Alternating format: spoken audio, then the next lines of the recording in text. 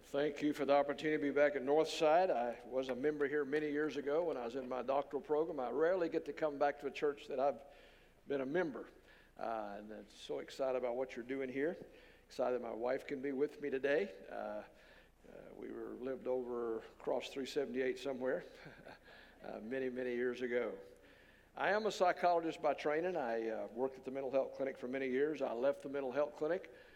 One reason I left, I couldn't tell the staff and the patients, except the staff had the keys. Other than that, I couldn't tell a whole lot of difference. I had a unique life. One week I worked at a mental health clinic. The next week I worked at a Baptist church. People say, is that a big adjustment? I say, no, the staff still have the keys. And so because I am a graduate of South Carolina, I do feel your pain. So evidently we won the toss and elected to go home. I don't know what happened. Somebody said we got to change our mascot to the opossum. We play dead at home and get killed on the road. So that's kind of the way it is. So I thought about switching to talk about depression, but I'm going to do stress. I'm going to talk to you in a series today. Actually, I'm going to do part of it called All Stressed Up and Know Where to Blow. How many stressed a little bit? Okay. Okay. How many stressed because of the person beside you? No, that's the relationship series. We have it, but I'm not going to do that today, all right? Many years ago, two cardiologists in San Francisco were doing some research, and they couldn't find what we call statistical significance. So they decided to reupholster their office. Had a guy come in and reupholster their office. And he was leaving. He said, guys, I know you're a cardiologist. I know I'm a working class man, but I think I can know something that might help you in your research. He said, chairs are my life, and I know a lot about chairs. Been in the business 38 years. And I've noticed something about your chairs. The backs of your chairs, best backs I've ever seen in 38 years of poster business. I mean, it's like they were perfect. I mean, you wanted them redone. I mean, I redid them, but they were great. And this part of the chair was like nobody ever sat in it. I mean, it was perfect. But the fronts of your chairs are the worst fronts I've ever seen. 38 years of poster business. And I think the patients, the people who come to see you that are sick, are people who never sit back and relax in their chair. The people who see you are always up on the front of their chair, and they seem to be so stressed out, they are rubbing it down to the wood. And I think it's the personality of the people that are making them sick. And he left, and they turned to each other and said, I think he's got something there.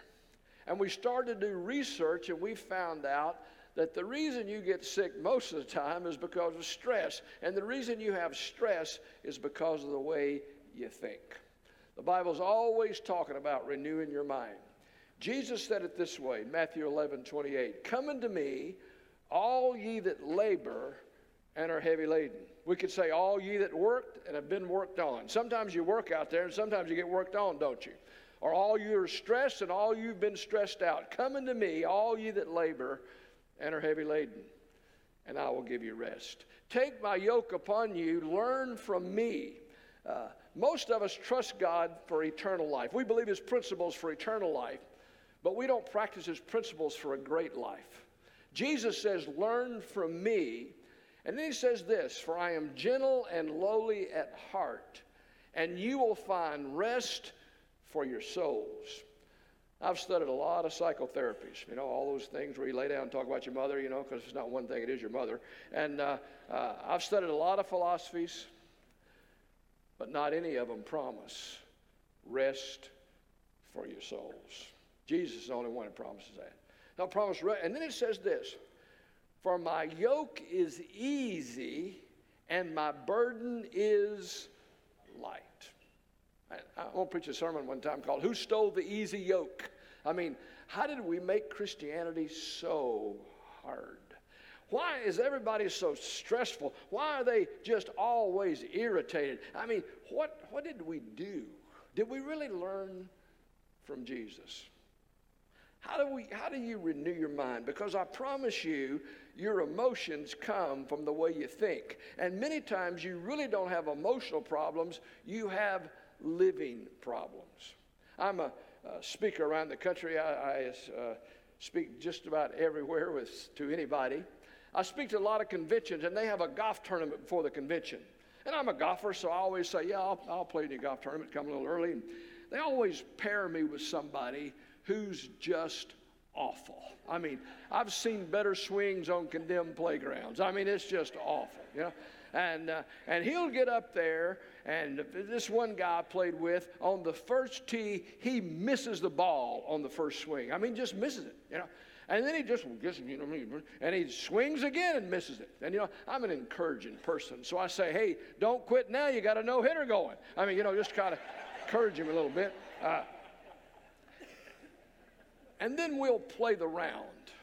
And this guy will get mad and say bad words and throw the club down, dumb game, awful course, stupid green, you know, and just mad. And the president of the company will turn to me and say, Vice President here, can you help him? I mean, look at him. He's got anger issues. His veins are all falling out, you know, saying bad words. And could you help him with his anger? I said, you know what would really help him? You know what would keep him from acting like that? He said, what? I said, a golf lesson. He said, what do you mean? I said, if I played golf like he did, I'd be like that too. He doesn't have anger issues. He got golf problems. If you helped him with a lesson and got his golf better, his anger would get better. Some of you think you got emotional problems. You don't have emotional problems. You got living problems, what you have. People used to tell me, man, I'm depressed. And I'd think in my mind, if I lived the way you live, I'd be depressed too. Yeah. We get it all backwards. See, you can't act your way out of a feeling. You gotta do it when you're thinking, then you continually do it and you act your way out of a feeling. It doesn't happen immediately. So, see if we can help you today. Change your mind about some things. Your mind does influence everything. For a couple of years of my life, 3 years of my life, I interned at a mental health clinic in Augusta, Georgia. Then I stayed on for a couple of years, and I was chief of diagnostic and clinical services at a mental health clinic. That meant I was in charge of coming up with a diagnosis for every patient. Because if you don't have a diagnosis, you don't get insurance. And insurance runs the whole world, all right? And so got to make sure you got a diagnosis so you get insurance. So we have this meeting in the afternoon at 2 o'clock. I think it's on Tuesday or Wednesday, one of those days. And I was in charge of the meeting. It was a very boring meeting. I mean, you can imagine coming up with a psychiatric diagnosis, you know. And so you had psychiatric social workers there, psychiatric nurses, psychiatrists. You know, if it was a kid, you had their teacher there. And just a lot of people there. And you went through all these files and, you know, come up with a diagnosis. It was just boring. So I'd have thought, how can I liven up that meeting? So I was walking around the mental health clinic one day, and I found a gorilla suit. Now, why would they be a gorilla suit at the mental health clinic? I have no idea, but I pretty much know why. Because it was a government-supported mental health clinic, and you know how the government is. If you don't get money, you don't spend all your money that year, you're not going to get your money next year. And so somebody had to spend some money, so they decided to buy a gorilla suit. Well, I decided, let's make some use of taxpayer money. So I let everybody, and this is one of those things where you don't really think it through. You just kind of thought it was a good idea at the time. So I thought, let everybody get in that room, and then I'm going to gorilla in at 2 o'clock. You know, just charge right through those double doors and gorilla right in there. Sounded good to me, you know. And I did. I planned it well. Everybody got in there, waited a little bit after 2. You know, where's Dr. Lowery? And all of a sudden, boom, I just gorillaed in. And they took off. I mean, they just took off. Now, here's what I forgot. There's one thing I didn't put into my plan. Here's one thing I forgot. You never totally relax when you work at the mental health clinic. I mean, you never totally relax. You don't know what they're thinking or what they're doing. You know, so I'm sure they're gone. So I thought, well, I got to do something here. So I decided to chase a little nurse down the hall, you know, because she's kind of going down the hall, and I was chasing her down the hall, kind of gorillaing down there best I could, and she got to a wall where she couldn't go anywhere else, so she just turning and looking at me and the gorilla, and she's starting to, turn green and hyperventilate, and I realize I've taken this too far. So I take off my gorilla head and say, it's not a patient, it's not the gorilla, it's me, Dr. Lowery. Well, I won't tell you what she said, it wasn't very nice, but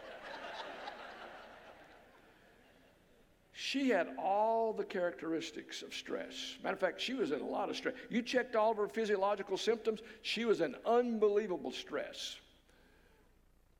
But it was not true. Most of your stress comes from things you think you're true. Matter of fact, you count them as evidence when they're just wrong information. And you base your life on a lot of wrong information. So we're going to try to renew your mind, change the way you think, and then we got to change the way you act. And here's the problem, because changing the way you act is the hardest thing in the world. Why? Because you have what I call your Adam suit. If you heard me speak before, it's your body. It's not you, but it's what you live in. And the more you do down here with your Adam suit, the better life you're going to have.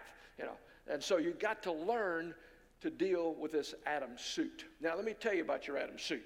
It does not want to act better, it wants to feel better. It does not want to plan, it wants a pill. It does not want education, it wants medication. It wants to engage in tension-relieving activities, not goal-achieving activities. That's my Adam suit, and that's your Adam suit. It just wants to feel good. Some of your Adam suits didn't even want to get out from under the cover this morning because it just felt so good being there. That's your Adam suit, that's my Adam suit. And you're never going to totally redeem your Adam suit. God's got to kill it to get you into heaven, okay? You're never going to totally redeem it. The more you can redeem it, the better life you're going to have down here. You say, now wait a minute, Charles. We're here on a Sunday. I mean, we're the Christians. We're the good guys. Doesn't matter. Still got an Adam suit you got to deal with. Think about it. The greatest Christian that ever lived. If you ask theologians, who's the greatest Christian that ever lived? They'd probably say the Apostle Paul. Greatest Christian that ever lived. You know what he said about his Adam suit?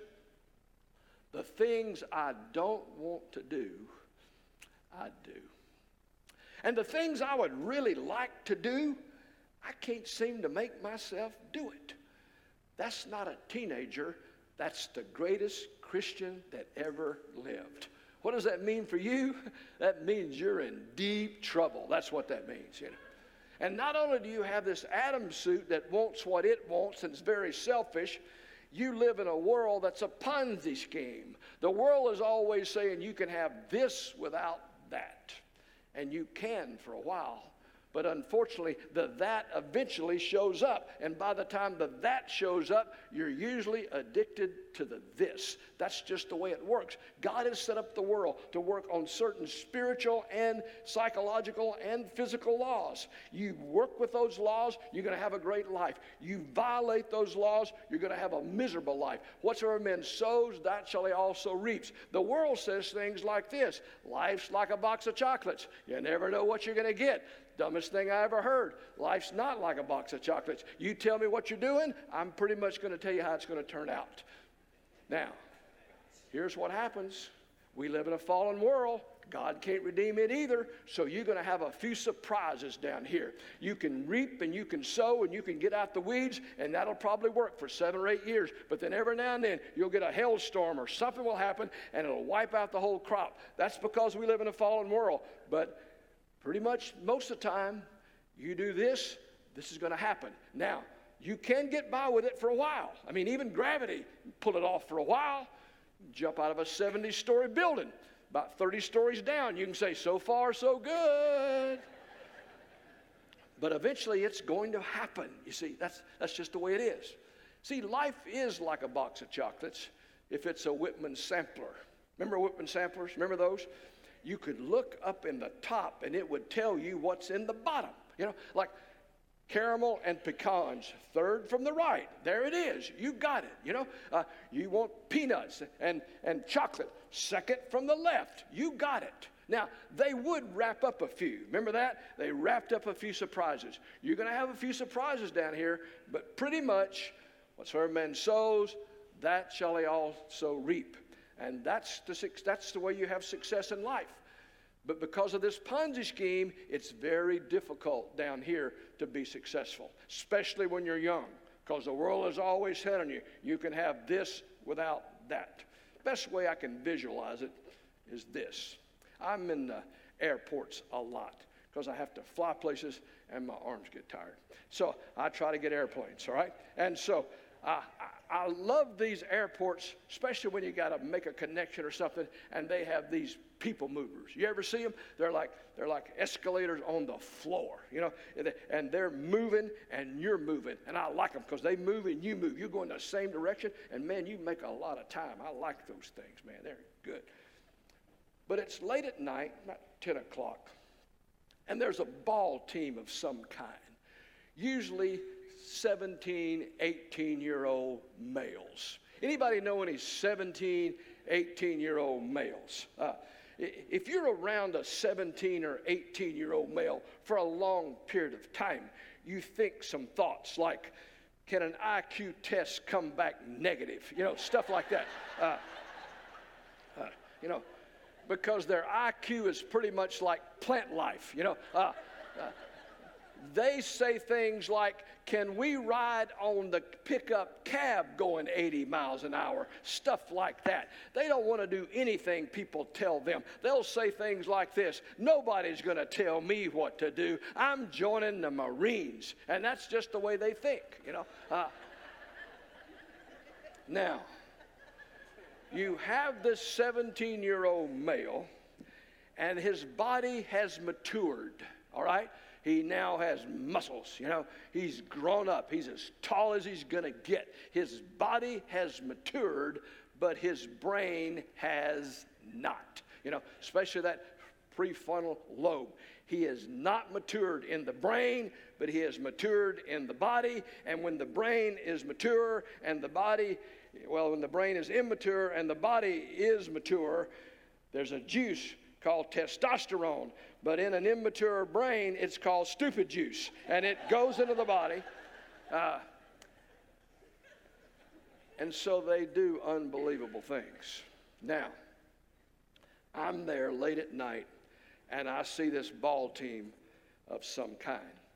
And they decide to go down the people mover the wrong way. Why? Because they can. And they're young. And they got this juice flowing through their body. And they do it. I mean, they work at it. I mean, some of these things are half a mile long, and it's going this way, and they're going the wrong way. But they work at it. I mean, they're strong and young, and they do it. They go half a mile all the way to the end of that thing. And they get all the way to the end of that thing, and then they start high-fiving each other and laughing. We went the wrong way. Look at us. And they don't realize they're still standing on the people mover. And it's taken them all the way back.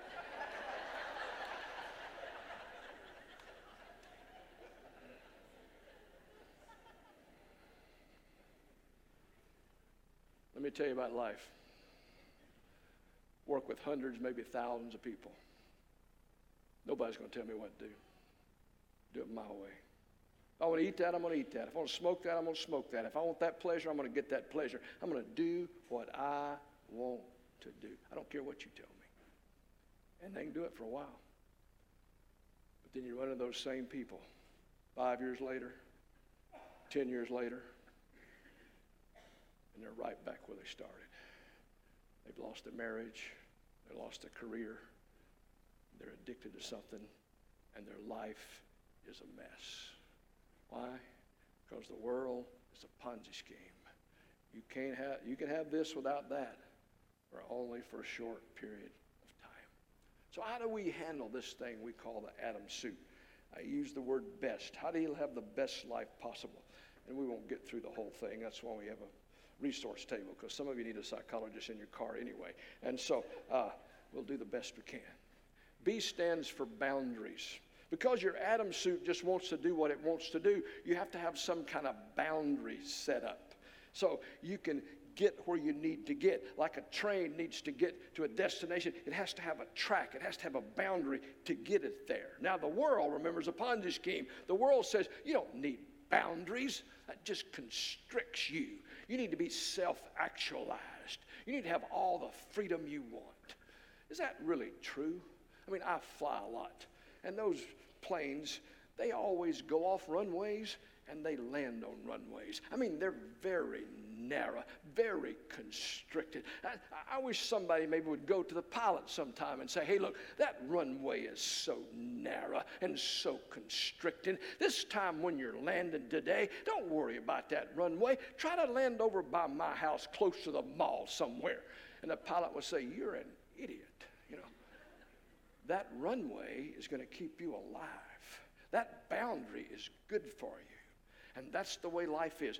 Boundaries are not to constrict you. Boundaries are to give you the freedom to be the person that God had in mind when he created you, you see. Remember the name Sonny Bono? Remember that name? He was a singer, became a conservative politician, by the way. He was skiing, and he decided to ski outside the boundaries because the boundaries were so constricting. He wanted freedom, actualize, ski outside the boundaries. And he did.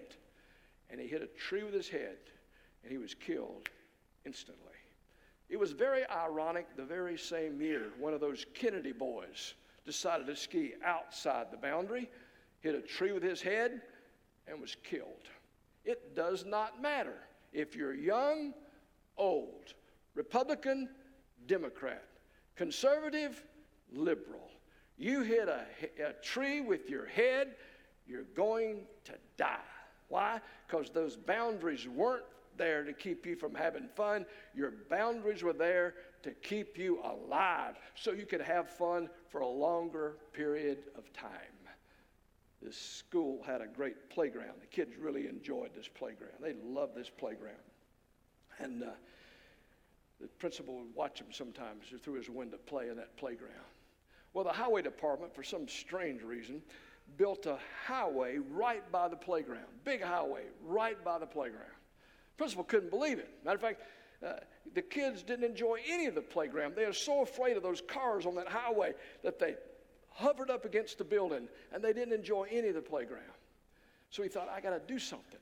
So he went to PTA, and he raised some money, and he built a fence all the way around that playground. The first day the fence was up, he looked out the window, and he saw those children out there enjoying every inch of that playground. Matter of fact, some of them were playing right up to the very fence. Why? Because the boundary was their protection so they could play and enjoy life. God has put boundaries in your life for your protection so you'll enjoy life, not just for the short term, but for all how long you're here. He wants you to be in this boundary to help you, one thing, get to your destination. A train on that narrow track will get to its destination. A train off the track is called a wreck. A boat on a river, inside that river, will get to its destination and bring commerce and maybe lots of good stuff. A boat outside that river is called a wreck, and that river outside its bank is called a swamp. That fireplace inside your house will give you romance and warmth and maybe even a marshmallow every now and then. But that fire outside the fireplace will destroy your hopes and your dreams. Make sure you have boundaries in your life, because the world is a Ponzi scheme, and going outside the boundaries would not allow you to have more fun. It will destroy your hopes and your dreams. Set some boundaries. E stands for enjoy what you have. Remember, it's not the facts, it's your focus. The facts are there's something wrong with everything. But the matter is, your Adam suit wants to focus on not what you have, but what you don't have. Remember Adam and Eve, Adam's family? That's who you came from. They had everything. And what did they want? They wanted the one thing they did not have. As a rule, man's a fool. When he's hot, he wants it cool. When he's cool, he wants it hot, always wanting what's not. As a rule, man's a fool. You know that, don't you? That's me, and that's you, see. So we have to learn to focus on the facts, which the facts are good and they're bad. And you have to decide, what am I going to focus on in this situation? And your Adam suit wants to focus on the negative. My daughter Brianne, about 6 or 7, going to teach her how to ride the bicycle. Took her to a water park the fall of the year in Arlington, Texas. Not a car in the parking lot. I said, look at all this asphalt. You're going to be a bike rider, Brianne. Man, you're going to feel the wind against your face. I had to ride on sand and rock, but you're going to go on asphalt. You're going to go fast. You're going to be a bike rider. She was excited. I was excited. Got that bike out. Look at all that asphalt. Said, Daddy, what's that way down there? I said, don't worry about that. You're going to be a bike rider. Said, that's a pole. Well, I know that's a pole, but look at all this asphalt. You're going to be a bike rider. What if I hit the pole? You're not the pole, Brian. Look at all this asphalt. You're going to be a bike rider. Daddy, if I hit the pole, it's going to hurt. It's not going to hurt because you're not going to hit the pole. Now get on a bicycle. You know how to teach a kid how to ride a bike, don't you? Run like crazy, feel the wind against your face. You're a bike rider. What if I hit that pole? You're not going to hit the pole. Go. And she heads straight for the pole. Daddy, I'm headed for the pole. I said, turn it to the right. Look at all that asphalt. Turn it to the right. I can't turn it to the right. I'm headed for the pole. Turn it to the left. Look at all that. I can't turn it to the left. She mutilated that pole. By the time I got there, lips stuck out, tears in her eyes. I told you I was going to hit the pole. I said, I know, Brianne, because you focused on the pole. Let me tell you why some of you are stressed out, irritated, bad mood, hard to be around. You're pole hitters. Pole hitters. Here a pole, there a pole, everywhere pole. Always talking about it. You know, there's pole. Some of you mad today. We're not in the order. We're in that gym. It's uncomfortable. You ought to enjoy you're in somewhere, you know, that's got heat and air, and you're able to sit down. Most of the people in the country go to church, they can't even, go anywhere. Don't be a pole hitter. But they're everywhere, I promise you. Every business I speak to got pole hitters there. And by the way, there's something wrong with everything. Remember, God's going to have to create a new heaven or new earth. There's something wrong with everything down here, I promise you. So if you want a pole, you'll find one. There's something wrong with everything. There's something wrong with you. There's something wrong with me. Something wrong with your pastor. Something wrong with your car. You don't know it yet. There's something wrong with everything. That's just the way it is. I mean, go out there. You know that. Switch lanes. That slow lane you're in, you switch that lane. And then what do? You slow down the other lane. The reason it slows is because you're in it. It just slows down when you get in the other one. So just stay where you are, would you? The mate that snores goes to sleep first. That's just life. That's the way it is. The barcode never works on the most embarrassing item. I promise you, I know that one. I raised 3 girls. I know that one. My wife used to hand me that grocery list, and I say, I'm not buying that. Yes, you are. You the daddy. You buying that. No, I'm not. I'm not the daddy then. I'm not. Yes, you the daddy. You buying that. I'm the daddy. I'm buying that. But I don't want anybody to see I'm buying that. Sneak through. Nobody looking. Price check. They wave it. I'm saying, put it down. I'll pay anything. Get me out of here.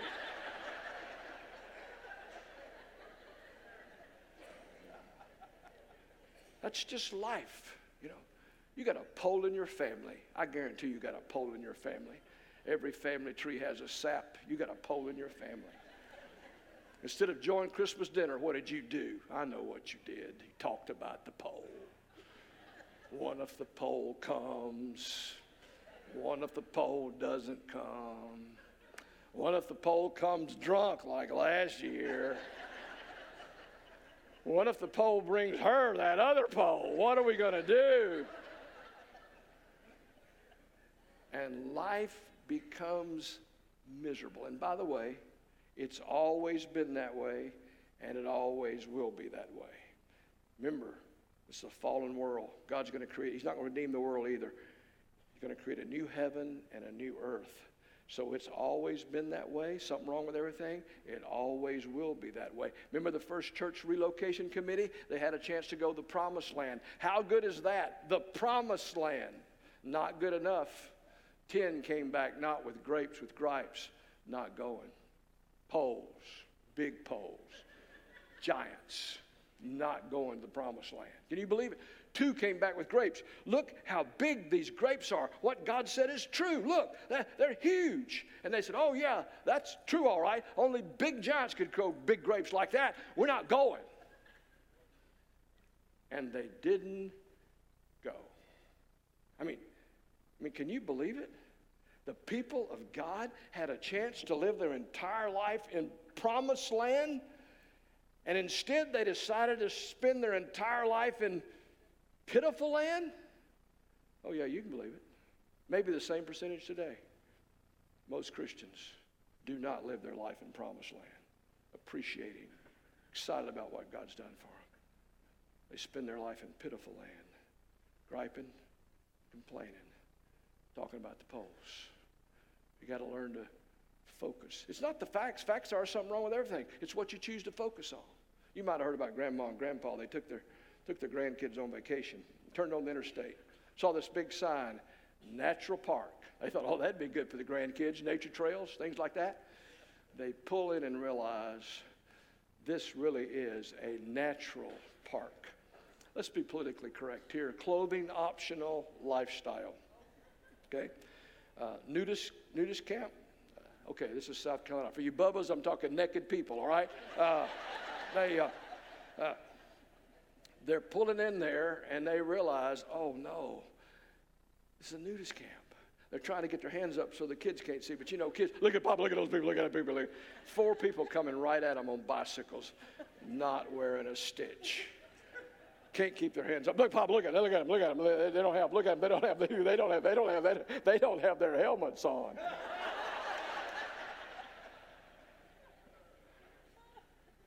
Now, how could they focus on that? Because that's what they've been taught all their life to focus on. You know what the book says?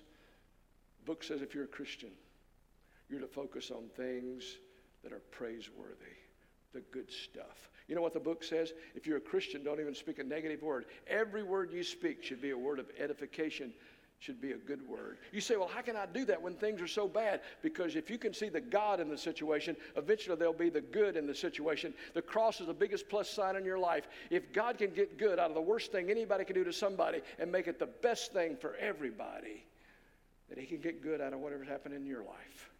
You focus on the God, eventually you'll see the good. It's just a matter of focus. You say, well, Charles, you don't know my life. I don't have anything to appreciate. Just be thankful for your nose. I mean, just be glad God put your nose on right side up. I mean, what if God put your nose on upside down? Every time it rains, you'd drown. And every time you sneeze, you'd blow your thankless head off. So just be thankful for your nose. Appreciate what you have. Enjoy what you have. Serve out of who you are. Most people end up in life trying to serve not out of who they are, but they try to impress people with what they do, and their whole life is stressful. Learn to serve out of who you are, not impress people with what you do. I could preach a whole message on that. Don't have time. Got to watch the clock. T, you want to have the best life possible. Tell yourself you win in the end. I mean, it's going to end one day. God's going to create a new heaven and new earth. He's going to give you a new body. I used to be a preacher's kid. You know, in church, the men would sing and the women would sing. It was really funny one night because one night the women sang, we'll get a new body, and the men sang, praise the Lord, praise the Lord. One day you'll get a new body, praise the Lord, all right?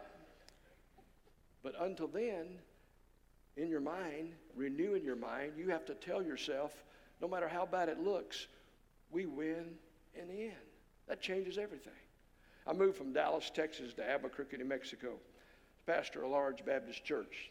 Had a large auditorium. They seated about 2,400 and, on the television all over the state. So they had a big teleprompter over there. And when I came to the church, everybody knew, man, the new pastor's a huge Cowboy fan. You know, I've told you before he's going to be pallbearers at my funeral so they can let me down one last time. That's the Cowboys.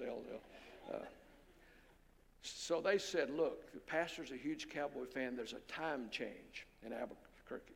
So at 12 o'clock in Dallas is 11 o'clock in Albuquerque. So I'm having to preach the 11 o'clock service. The game's already started. So they decided, let's just keep the pastor happy. You know, let him know how the Cowboys are doing. So we'll flash the score on the teleprompter as he's preaching his message. Not a good idea. I mean, I'd be preaching away, Matthew 21-3, you know, it just confused me. So I told everybody there, I said, look, don't put that on the screen anymore. I got a plan. So my plan was to go and get, and this is going to sound like the History Channel to some of you. There used to be a big thing called a VHS, you know, video recording, and it was huge. and took 2 men to carry it. No, not that bad.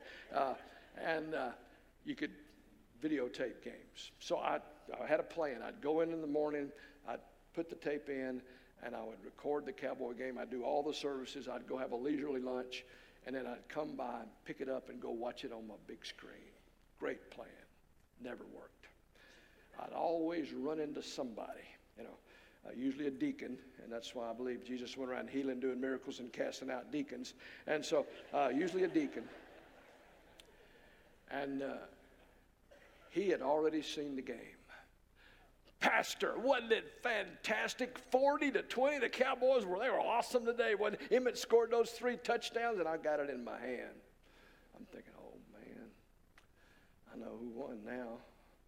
But I was a big fan, so I'd go home and watch it anyway. And what a huge difference it makes in your attitude when you know you win in the end. I mean, sometimes you forget. I mean, Emmett fumble. Can't you? We pay you millions. Oh yeah, you scored 3 touchdowns later. Hey, just do better next time, buddy. Hey, way to go. It's no big deal. Down here, you're going to have your fumbles. You're going to have your interceptions. You're going to get knocked down. But when you know you win in the end, you get back up. You run another play. You see, let me tell you about your Adam suit. The reason God's got to kill it to get you into heaven, because you never can totally redeem it. That's why Jesus came, to live a life you could never live. 2 farmers sitting on their porch, looking out on the horizon. One of the farmer's dogs is coming in front of them, chasing a coyote. And the farmer says, your dog's a pretty fast dog, chasing that coyote. Old farmer said, he's not doing his best. And about 5 minutes later, the dog comes back in the opposite direction, and this time 10 coyotes are chasing the dog. And the old farmer says, now he's doing his best. Let me tell you about life in your Adam suit. You never do your best. You're never going to totally get it together. So God sent his best so you can rest. Did whatever needed to be done to live that life and conquered death because he wanted you in his forever family. Let's pray. Father, thank you for our time together. And thank you that you're such a good God, and thank you that you're our God because of Jesus Christ. Or there's someone here that's never trusted you as Savior. Maybe they thought it was a religion or about being good, and they never understood until today that you loved them enough to come and live a life they could never live and conquer death because you wanted them in your forever family. Give somebody the faith to believe today. Others, help us to renew our minds, to start thinking the kind of thoughts you would have us to think, and to know that we win in the end and that we can live a life of praise, and we know that'll be the best life possible. Thank you for Jesus. His name we pray. Amen.